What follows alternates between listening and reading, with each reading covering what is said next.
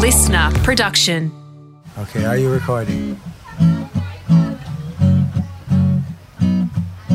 Howdy crew, welcome aboard to episode 93 of the Howie Games Part A. How are you all going? Well, I hope. Thanks for hitting play. And if you have recommended the podcast to anyone recently, thank you so much because it really helps grow the show. This week, I am excited about this week, one of my favourite sports broadcasters of all time, Martin Brundle. So you search and try to find, but you don't know where to go. So many thoughts flood through your mind. You're confused and want to know. Mystery, what is to be? So much more than meets the eye. Listen to me, time is your key. You will find out by and by. As far as playing the expert role in a broadcast, which is what we call it in Australia, I haven't seen or heard any better on any sport ever. It's a big statement, but truly, his ability to be 10 laps ahead of the race in a sport that changes as quickly on track as Formula One, it constantly astounds me. All the information that's coming his way, the on-track scenarios, he's got timing screens, radio messages, strategy moves going on, then for Martin to be able to explain it all to the audience, who, if you're like me, then sit there and go, yeah, I actually get it now. I understand what he's talking about. That is elite sports commentary. Kimi Räikkönen catching Valtteri Bottas. Second and third. Verstappen not that far behind them, but he has got his 10-second penalty to add. So can Räikkönen do something now? Räikkönen, of course, had that nice pit stop on lap 27. Bottas on lap 19. There's got to be a good chance Räikkönen can steal second place here. Pre-commentary, Martin had a wonderfully successful and varied career. Racing, a Le Mans winner, a world sports car champion and a starter in 158 Formula One Grand Prix, and Martin has some brilliant stories to tell from those times, from huge crashes, racing the likes of Michael Schumacher and Ayrton Senna, working alongside Murray Walker, and highlights and lowlights from his famous grid walks prior to Formula One race starts. It's a shame you're too old to have driven here, really. I am too old to have driven here, but shame you wasn't fast enough to get to Formula One. Give you a lucky nipple tweak. I haven't done that for... Ow! That grid walk for me is how sports telly should be done. It's live, it's unscripted, it's unpredictable, and it is brilliant stuff. You can see and hear Martin on Sky Sports' world-leading Formula One coverage, which is broadcast in Australia on Fox Sports. All right, hang on tight for one of the best storytellers that we have been lucky enough to feature on the podcast, Martin Brundle. So when you search and then you find and know just where to go, and thoughts that once used to cloud your mind, you see clearly and now you know. Mystery, what is to be revealed in King Selassie. Come on children, trot with me, we want to reach Mount Zion. Welcome to the Howie Games from the UK, a legend of the Formula One caper. Absolutely pumped to have him on. Martin Brundle, welcome to the Howie Games. Distant as you are over there, it's great to see your smiling face. Yeah, thank you very much. It's a privilege to be on, joining a great list of guests. Well, thank you. And we must thank Mark Webber because he was the one that asked you via me, which I really, really appreciate. All right. Having a chat to you about you, which I'm really enthused about, because half the audience will want to know about you racing cars, and myself and the other half of the audience will want to know about your TV side of the work, which really fascinates me. But we'll start with the car racing. You grew up not far from where you are now, and you told us earlier on in the intro. How does Martin Brundle get into motorsport? Well, we had some car garages. My mum and dad, he used to sell used cars. He was a farmer, a strawberry farmer, and vegetables and that. And then one year the crop went down to London and the money never came back. So Dad started fixing other people's tractors and motorbikes and that, and then grew it from there, started selling a lot of used cars in a little place called Westlin, which is 6 or 7 miles from where I am now. And we lived at the garage. The house was at the garage. I'd walk out my back door, would be the used car lot. Dad set himself up as East Anglia's leading sports car centre. I can remember the key fobs now. It sounds a bit like Arthur Daly type stuff. I'm not casting aspersions on your dad, but that's how it sounds. But on one side of the used car lot were E-types, And on the other side, I remember Aston Martin DB4s and DB5s and all that sort of thing. But it was the 70s, and he couldn't give those things away back then. You know, they're so much money now, some of those cars.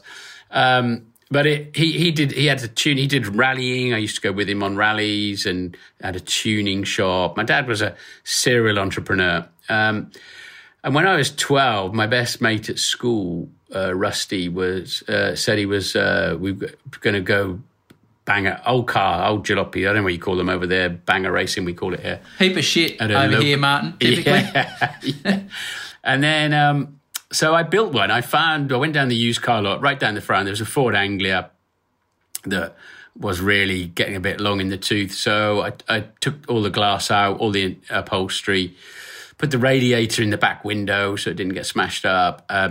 Any number of hoses I could find to plumb that from the engine through to the rear window, roll over cage. Then I went and told my dad he needed to take it out of stock because I was going to go and race it. How old were you? I was 12, and he'd drop me off in the morning down this little muddy track. I'd drive the car down, race for the day, and then when he'd finished selling cars on a Sunday, he would come and pick me up. It might be 6 o'clock, might be 7 o'clock. I'd just sit there with if I still had four wheels on it, at the end of the road. So that's how I started, going oval racing in the mud. And then when I was 15, I won the grand final in my Ford Anglia. It used to be the over 1500cc and the under 1500cc, all in the same race. Grand final of the day. The prize money was probably 10 or 15 pounds or something, which was quite a lot of money. And I won. I won the whole thing. And somebody didn't like this. So as I'm going around, you get the checker flag, you drive around with it out of your window because you've got no glass in the car.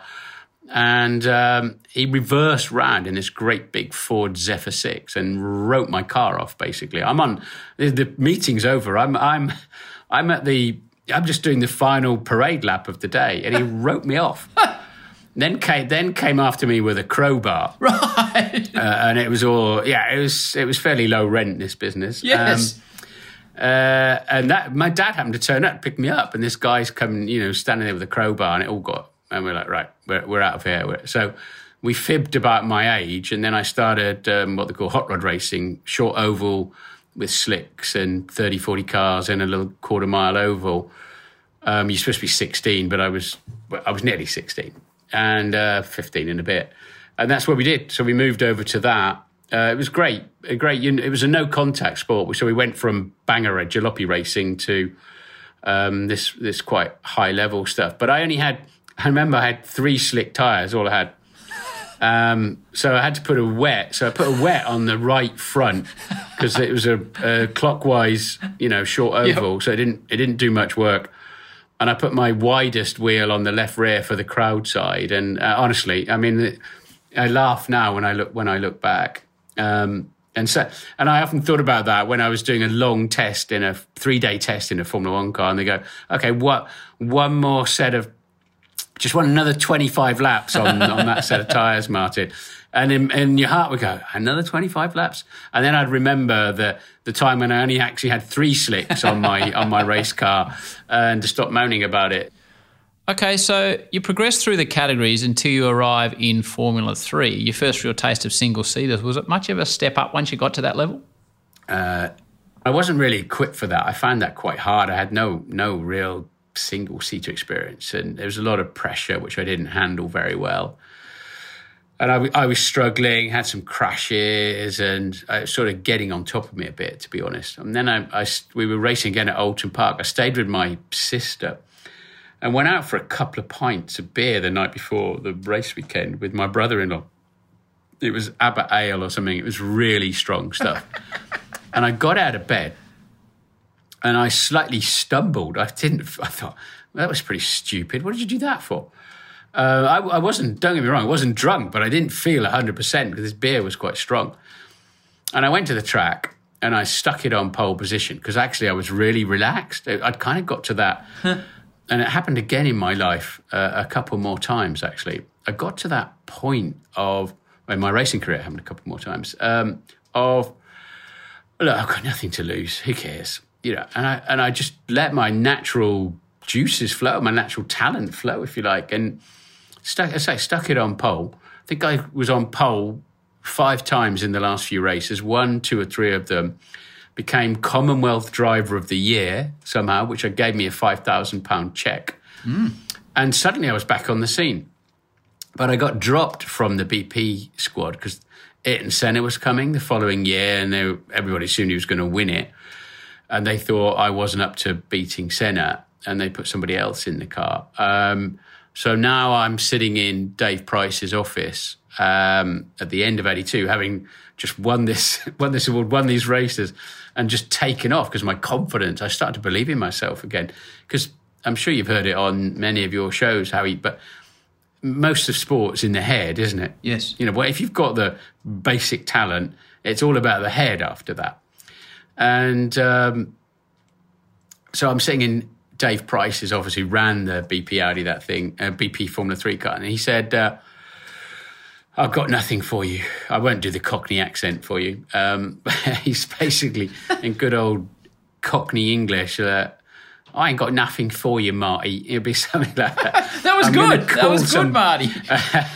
I'm going to call somebody who has and might be able to do something for you. And he rings this guy, and he's based up at Silverstone. And I had my press cuttings from my local media and all that with me, and I was desperate by now. I was desperately trying to get this thing back on the road because my racing career was over. And he sent me up to Silverstone, and the guy I went up to see was Eddie Jordan, who lived in a semi-detached house near Silverstone. Clearly got no money at all, nor had I, apart from this Commonwealth Driver of the Year thing. And so we sat there, and he said, I'm trying to get a team together. I said, yeah, so am I. I mean, Marie, his wife, was breastfeeding their first child, and I never forget getting up the next morning, searching around. There was really no food in the house much, and Eddie was potless. And then these 2 Irish Formula 4 drivers came downstairs. I didn't even know were there. were obviously lodging and renting a room off him. And so we decided to give it a try. Then, Martin, you come up against a fella by the name of Ayrton Senna. Everybody assumed that Senna was going to just wipe the floor. And he was a bit special. He did. He won the first 9 races of that season. I was second in almost all of them. And then I had another one of those, hit the ground, bounce back, and nothing to lose. We're in a race at Silverstone. I stuck it on pole. He crashed trying to catch me. And 2 things happened that day at Silverstone. One is Ayrton Senna realised I could beat him in the same car on the same day. And 2 is exactly the opposite. I realised I could beat him. And then started a series of races that I just won. And he crashed, or he crashed into me, or he landed on my head once at Alton Park. And his head dropped, and he made mistakes. And I just kept winning to the point where we got to the last race of the season. And I was actually in the lead of the championship. He beat me in that race. Why was Senna, Ayrton Senna, what was it about him? You raced against him numerous times, you obviously were there. And when he was tragically killed, what was Senna's secret? Well, he had a God-given talent. He was an emotionally driven man. I do get asked the difference between, say, Senna and Schumacher. And Schumacher was driven from the head completely. And Senna was driven from the heart. And we saw that. It could often be quite emotional with situations, or we saw him with the FIA and, with Prost and all sorts of crazy things that went on. This is the opportunity that Senna's looking for, and he's going to go out. Oh my goodness, this is fantastic. This is what we were fearing might happen during the race. And that means to say that Prost has won the World Championship. But he had this gift. He knew where the grip was. If a good driver knows where the grip is, sort of mid and corner exit, Senna seemed to somehow know before and during the corner rather than during and after it. He had a feeling for it. And you see that in other motorsports where guys somehow find a bit of purchase, a bit of grip, bit of forward motion, whether it's a speedway bike or a MotoGP or whatever it is. And that, I use an example in a wet race at Silverstone. I got a better start. I led. It was pouring with rain. I led down to Stowe, the famous Stowe corner. Senna went down the outside, and I'm thinking, see you, wouldn't want to be you out there, mate. He went, I did a sort of a wall of death right around the outside on the karting line. I'd never raced a kart, and I never have really raced a proper kart. I used to save up for the kart magazine, let alone the kart. And he took what is known as the karting line, where you get all the clag and rubbish on the outside, and came out in front of me. And I'm like, how did you do that? Because I'm really got this beautifully where I need to be, you know, carrying good speed. Then the race was red flag because there'd been a massive crash. A guy called Kiki Mansilla had a big crash. So now it's going to be a 2-part race. Going back to the grid to make the second start, I thought I'm going to try Senna's line. And steaming down the outside into Stowe, hit a puddle of water, aquaplaned, went down the grass, skimmed the barriers. This is going back to the second restart. Somehow survived that intact. Onto the grid. This time Senna beats me away and we finish 1-2. He wins and I'm second in this atrocious rain. And I said to him on the podium, your line into Stowe didn't work in the second part of the race, did it? He said, I don't know. I didn't try it. It was too wet.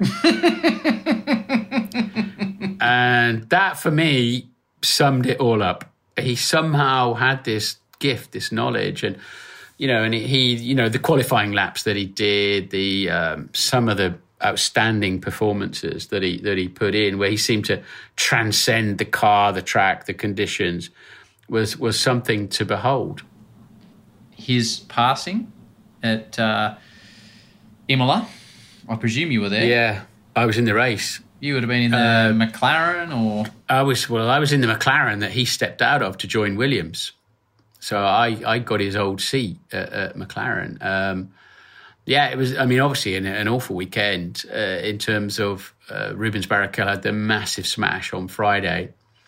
Then Roland Ratzenberger died on the Saturday. Senna was hugely upset about that because there was a great paradox with Ayrton. He would be a man who would run you off the road. He'd be a man, and it was the intimidation factor where he would, and that's what I realised I had to stop back in Formula 3, and that's why we crashed together a couple of times. He would send one up the inside and leave you to decide on that day in history whether he was going to pass you or you're going to have an accident. And you had to have an accident with him to teach him a lesson in the end. And that was one of the changing things in 1983. He was pretty ruthless like that, as we saw with him and Prost in Suzuka, for example, when he had him off the road.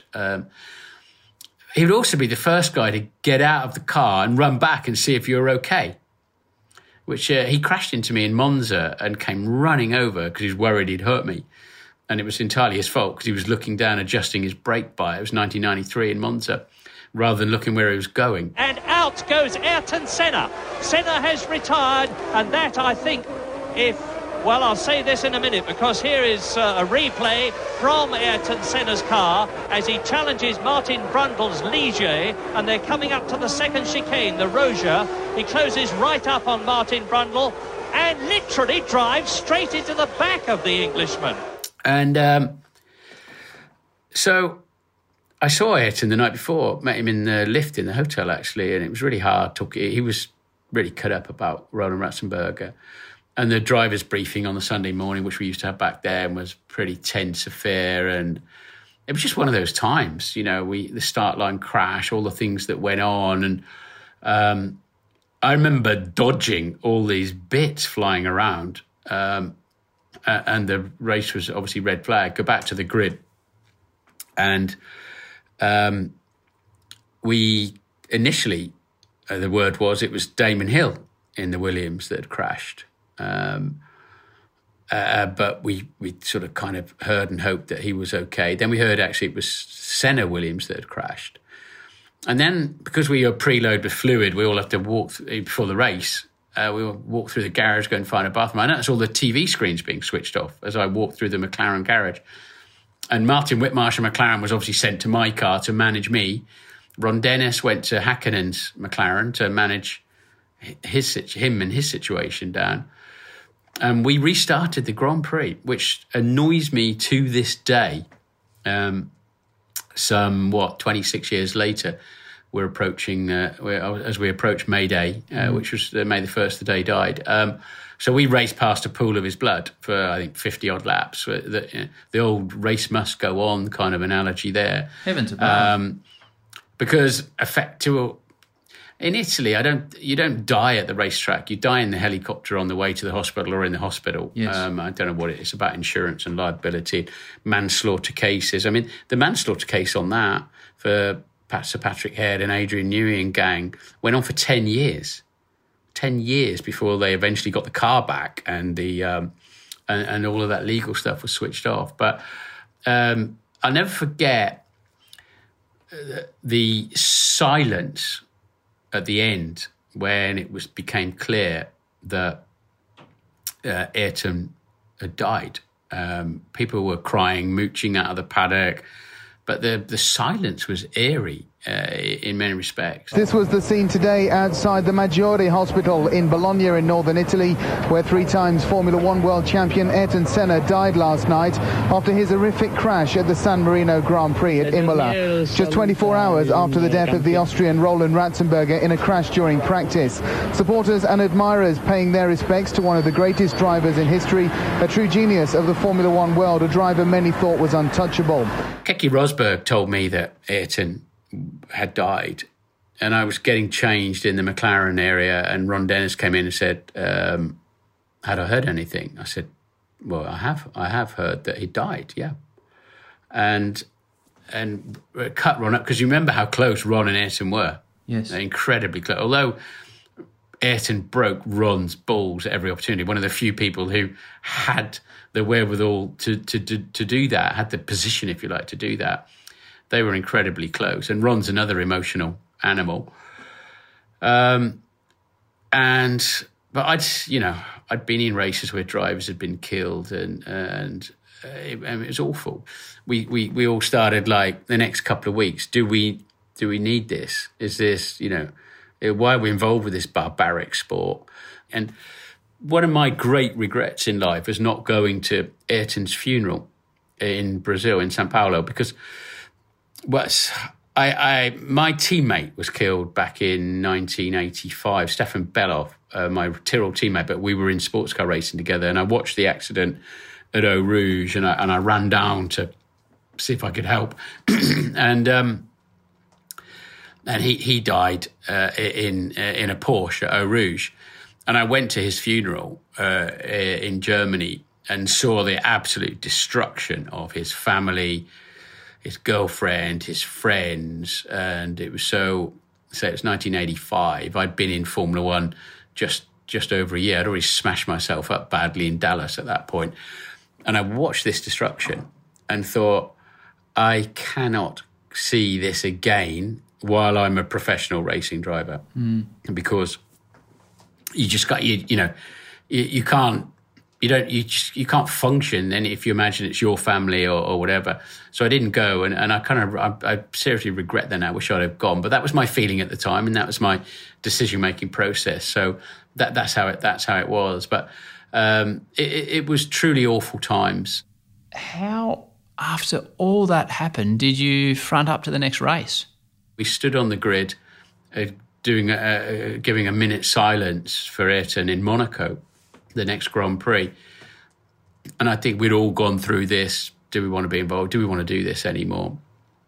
And I looked at all the young guys on the grid, and their eyes, they looked like rabbits caught in the headlights. And there's the light, and who's got the best start? It's Schumacher, and Damon Hill's got a very good start indeed. Damon Hill, and they're touched. Damon has touched Mika, and whoa, what a start. And that is very disappointing. And is Hill retired? Oh, someone else there. Yes. Then I looked in the eyes of these young kids, and I thought, I'm going to beat you today because I'm under control. And I finished second to Schumacher in that race. Schumi beat me. And I'm afraid that's the competitive instinct of a a sports person. I actually thought, here's an opportunity. And I don't, I'm not ashamed of that at all. That's just how I'm wired. And you're competitive people. So off we went. Schumacher continues on his completely faultless drive. And it's not long before the checkered flag is waved for him. Martin Brundle finishes in second place. Gerhard Berger takes third for Ferrari. But the icon, the global icon that is Ayrton Senna, I think grows. I think it will continue to grow for a long time, actually. Well, forever. Back to Martin in a moment. Next up on the Howie Games, we are taking a cricket journey back to the 80s. The time of the underarm ball, the Kiwis in that magnificent brown and beige kit and some very rude moustaches, with former Kiwi wicketkeeper and now the best in the business in cricket commentary, Ian Smith. I made a massive mistake which will live with me forever. In the World Cup rugby final in 2011, I interviewed the losing captain Thierry Dusautoir from France, who ended up being the player of the tournament. He's a fantastic rugby player. And for some reason, when Grant Nisbet, who was our host broadcaster, threw down to me for the interview, he'd never said, here's Ian Smith with Thierry Dusautoir. Here's Ian Smith. And I said, yeah, I'm down here with Thierry Henry. From Arsenal. who just happened to be really one of the great French football players of the time. Yes. My godfather. And I tried to get out of it. And halfway through his answer, he came, and he was very polite about the whole deal. Halfway through his answer, and I felt like saying, yeah, and Thierry Henry would have been very proud of that too. And I kept, the old shovel kept digging deeper and deeper and deeper. I copped it, man. Did I cop it from that? They still hate me in Paris, I tell you that. That's Smitty. A very rare mistake for Smitty, that must be said, because he is the gun. That is Smitty coming up on the next episode of the show. Alrighty, back to Martin. You mentioned an early accident, Martin. We might get to Melbourne and that first Grand Prix at some point, but you started on fire in Formula One. Fifth in your first race, I reckon. Second, I think I was reading, in Detroit. Detroit, yeah. And these are the last stages of the race. Prost goes through. Piquet leads across. Brundle is a second behind him and just fails to hit the wall. The bell-off hit. The checkered flag goes out. Nelson Piquet has won magnificently, and Martin Brundle, who's given him a magnificent race at the end of the Detroit Grand Prix. You get to Dallas and you have an accident. And the reading I was doing, it sounded quite dramatic once the medical staff took over in that situation. We were flying around Dallas, though. Our cars were perfect for it. And was I ever going to be on pole position on that lap? Got a left rear puncture going through this chicane and clipped the first part of it with my front tyre. That sent me across the track. These are honeycomb cars. They're not carbon fibre chassis back then, or ours wasn't. Into the wall, which took the front off. And remember, they used to sit us right at the front. Almost all of my generation that's still wandering around, we limp, basically, because we would put at the front of the car to counterbalance the weight of the engine and gearbox. And so basically your crash protection was a tiny little nose box and some master cylinders out front. That was it. And then I ricocheted across the other side of the track. But the only thing now were the things sticking out the front were my feet. So I went into the wall and it smashed my left ankle to bits. Oh. And broke my right foot in three pieces, in three places. I got out of the car and tried to walk off. I'd never broken a bone before. I didn't want to believe it because I was just on such a roll. And I'd never broken a bone since, thank goodness. And I tried to walk off, at which point I realised my foot was not actually connected to my leg. Then they put me in an ambulance that had no air conditioning. I passed out. And they took me to this little medical box somewhere and got the toe of my foot caught in the wire meshing. Oh, no! Yes. Oh. Put me in there and realised they could do nothing for me in there, and then put me back in the ambulance, took me to hospital. And I remember laying in hospital. And because Bernie back then used to make sure that local TV couldn't broadcast the race. So everybody, if they want to see the race, had to come to it, and sell some tickets in this crazy little Dallas track that we only went there once. And and then this big nurse kept coming in with a pin and just pricking the end of my big toe, going, "Can you feel this?" Oh. And I realised what was going on. Eventually, I'm like, "Yes, I can feel that. I can feel that," because they were going to take my foot off. Because I was starting to get, it was because there was no blood going around it. It was gangrene or whatever. They were worried about that. And Professor Sid Watkins, bless him, came in, took over, stopped them cutting my foot off, because that would have been the end of my career in a hurry. And in the way that cars functioned back then, maybe with 3 pedals or whatever, and basically got me back to England, sedated. And I spent the next month in a Harley Street clinic in London. And this guy managed to screw my foot back on. So we got thrown out of that Grand Prix later on. I don't exist in the record books for 1984, but I do limp like a good one every morning when I get up, and I'm in pain, and I cover it in Voltarol gel at every opportunity. And I do still have the trophy from Detroit that I apparently didn't race in, according to the record books. So in my rather lovely trophy cabinet at home is the Detroit podium trophy, along with the others, and the 3 great big screws that put my foot back on alongside it. Lovely shiny things, stainless steel, chrome things, or whatever they are. Alongside it, and the washers. There's a load of washers on it as well for some reason. Sitting beside the Detroit trophy, and every when I'll limp past it and go, I was definitely there. I was definitely there. Martin, in a previous life, you won't be aware, I worked for Bernie for 3 years. It was my first job. So the 97, 98 and 99 seasons. You look remarkably sane. Yeah. For giving that. Well, I was the lowest of the low. I was pulling camera cables, and I was in one of those silver suits in the pits, directing the signal back when he went digital for the first time.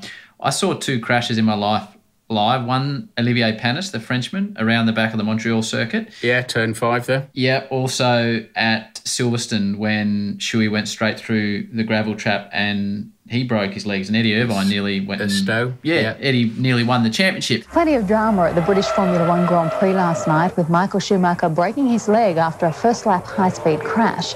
Schumacher slammed into the fence at 200 kilometres an hour. He was airlifted to hospital and underwent surgery.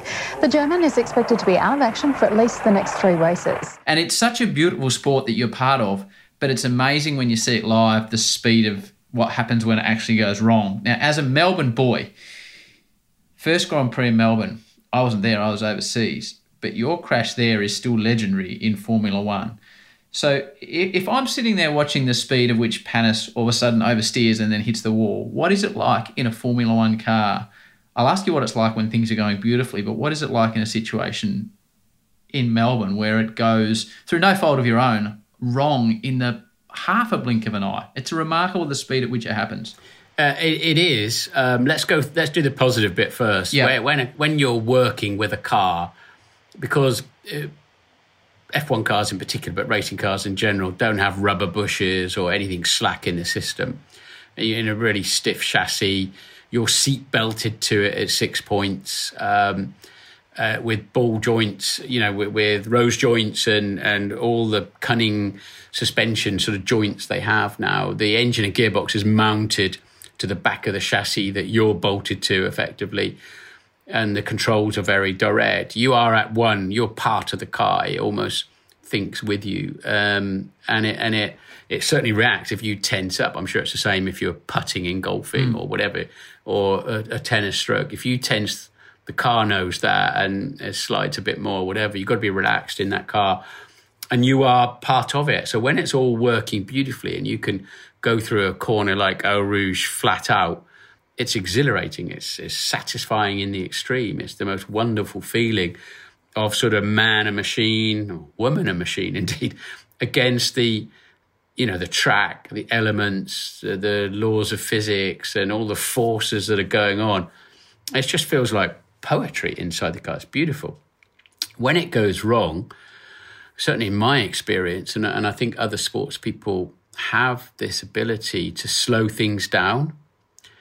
And I could take you through that Melbourne shunt. I mean, was it 25 years later, pretty much frame by frame.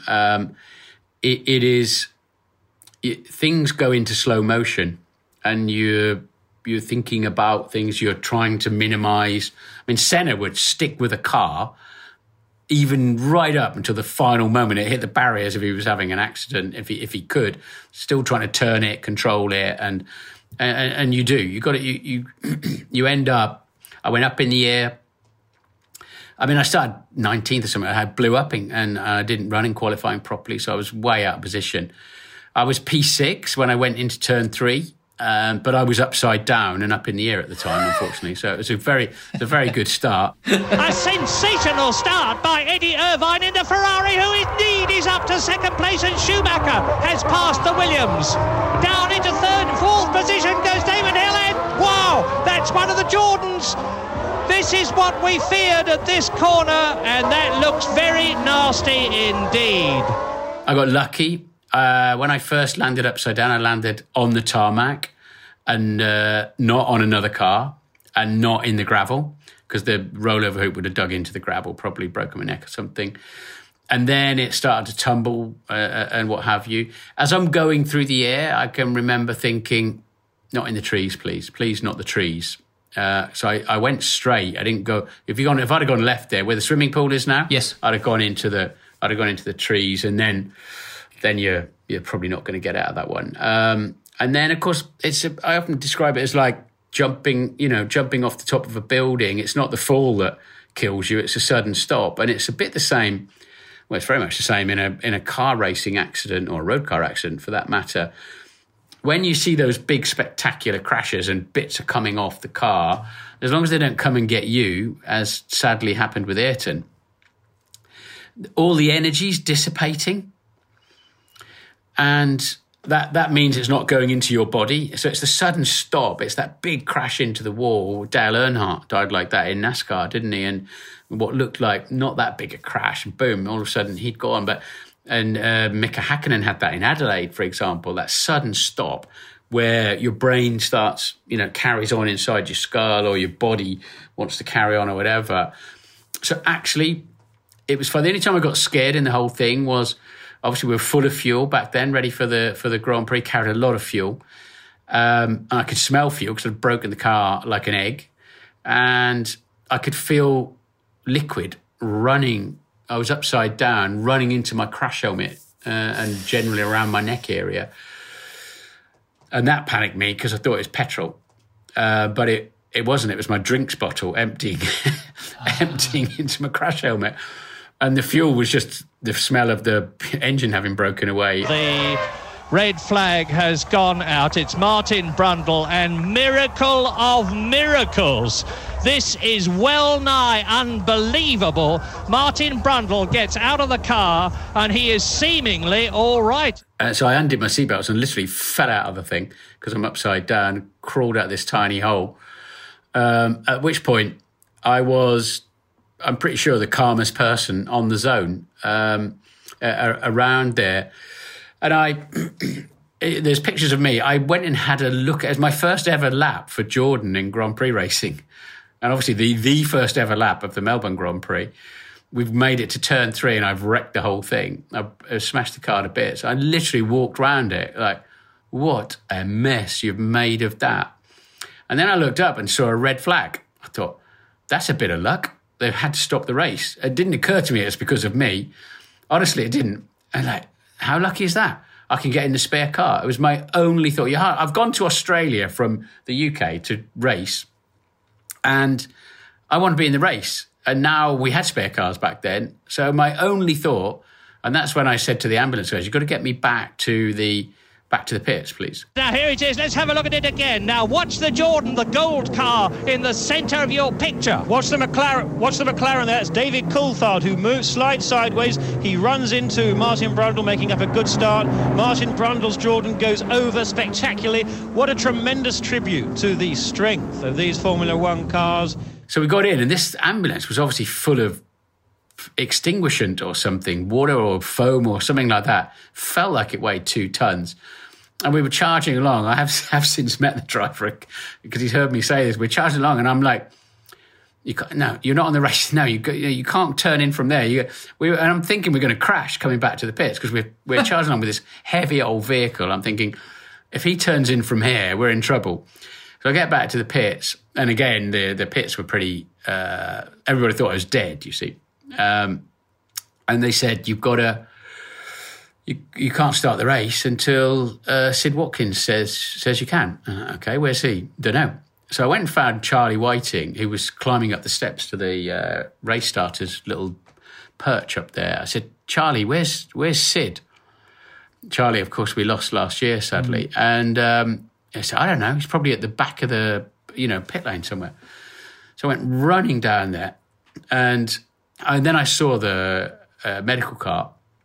I leaped over the wall, and Sid got out and came towards me. He said, I know you're okay, because I've just watched you run 300 metres or whatever he said.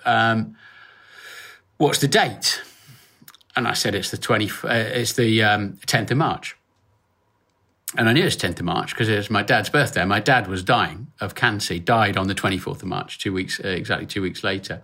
And I nearly beat him to it, crazily. So he's at home worrying that he's lost me, and he's literally on his, in the closing stages with cancer. They said, OK, you're fine to race. Well, let me, to the extent that I can, without being there, reassure you that Martin Brundle seems to be perfectly all right. You can see him in the course car and the back there. He got out of the car, managed to undo his belts.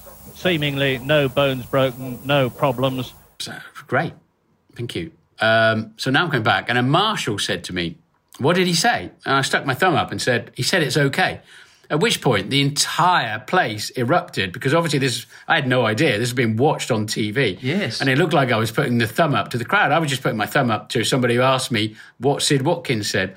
Got in the car, and now the next thing is I'm sitting at the end of the pit lane. Was my head quite in the right place? Probably not. But, I had a big crash in Monaco once in '84 when the brakes failed going into Tabac. And my default there was to get back to the pits. And I got back in the car there, in the spare car, and Ken Tyrrell plugged in and said, you're 22nd on the grid, Martin. There's only 8 minutes left. You've got to get on with it. I said, OK, no problem. Which track am I at? Because I was about 25% conscious. I had just enough nous to get me through the back of the swimming pool where we used to go down and find some toilets, the only ones in the pit lane, up into the pit lane. And I'd got myself in the spare car, but I didn't know which track I was at. So I think if you've got that default, got to race sort of thing going on, and that's what I had in Melbourne, just get in the spare car and go. And then I caught the pack. I think I caught Pedro Diniz, who braked about 50 metres earlier than I thought he would. And I managed to spin off and lose the engine. And where was that? Turn 3. The same corner where I'd crashed, like an hour earlier or something. So it wasn't my finest day. I'm not proud of being remembered for crashing. In fact, I was the driver, especially in sports car racing, I was the driver that always brought the car home in one piece, with all its wheels pointing in the same direction and still attached. I was actually Mr. Solid in that respect, but I did have a couple of crashes that I'm famous for. When you look back on it, and you mentioned sports car, and I think you won sort of 14 or 15 races there, and the 1998 world champion, you won Le Mans. Your Grand Prix stats, 158 Grand Prix, 9 podiums. This is a reasonably direct question to ask someone. I'm sure you've been asked it before, though, but between two blokes that don't know each other. Do you look back on Formula One and ever think, what if, about having a win? Or is it, wow, I gave it my all, I had a wonderful motor racing career, and I couldn't be happier with the way it went? Well, first of all, I've been very lucky to have 2 careers in Formula One, and in some respects, and it pains me to say this, because I still, when I commentate today, I commentate as a racing driver, not as a journalist. And my job, I believe, is to put the fans on the grid, in the car, on the pit wall, maybe in the pit lane from time to time. So it does appear that my entire racing career, was a fact-finding mission for my television career, and that sort of doing it down rather, because I won races in touring cars and junior single-seaters, sports cars, in pretty much everything I did up to Formula One. I mentioned earlier on about knocking my foot off my leg didn't enhance my my possibilities, but I underperformed my potential in Formula One, and I didn't really. First time I got in a proper car was '92 with Schumacher as my teammate. Schumi was faster than me, Michael Schumacher. I could outrace him because I had more experience, and back then there were less simulators, less software, less sensors on the cars. The experience mattered more then, and I was a better starter than him because I had to be, and I was braver in the fast corners than him because I had to be, because he had the technique, and he was what nobody quite realised. Instead of going like, how come Schumacher's matching or even now slightly beating the old hand, instead of like, my God, the Schumacher's going to be good down the road, isn't he? And that was it. Nobody realised just how good Michael was going to be, or Michael indeed was. So it was a great shame. So just those 2 or 3 little pivotal moments, Howie, in your career, and I think it's, and you can't eat yourself up on that. As I say, I've been an extremely lucky person to have 2 careers out of Formula One spanning 36 years. So to answer your question, I wasn't good enough.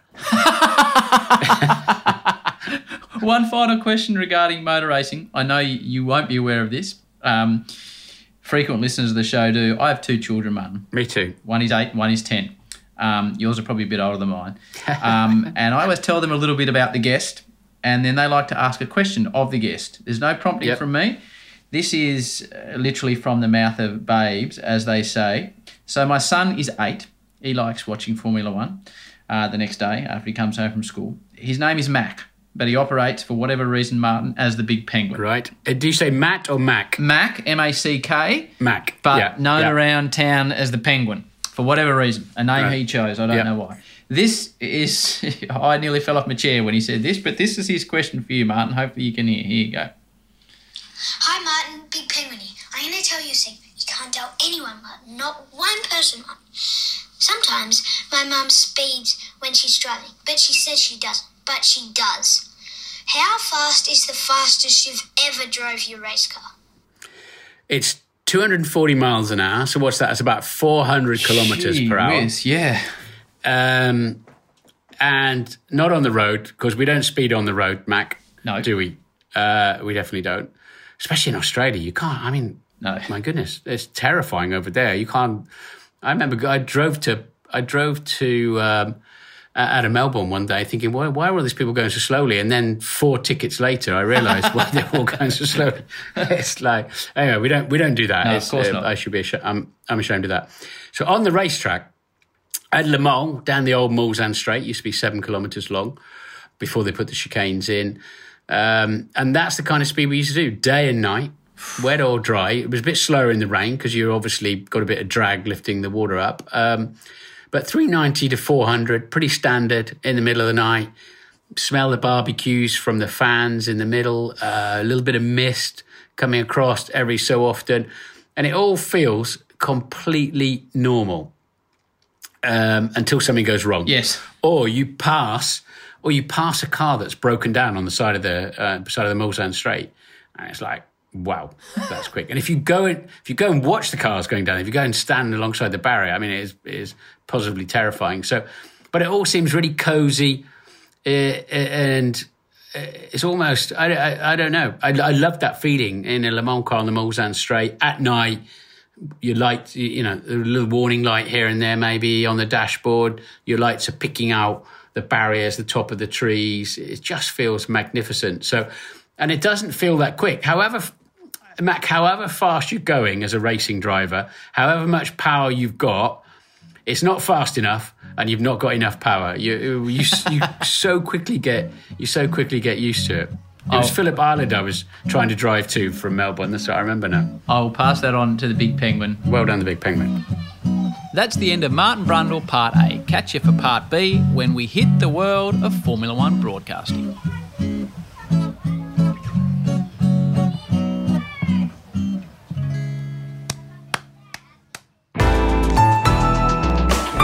Listener.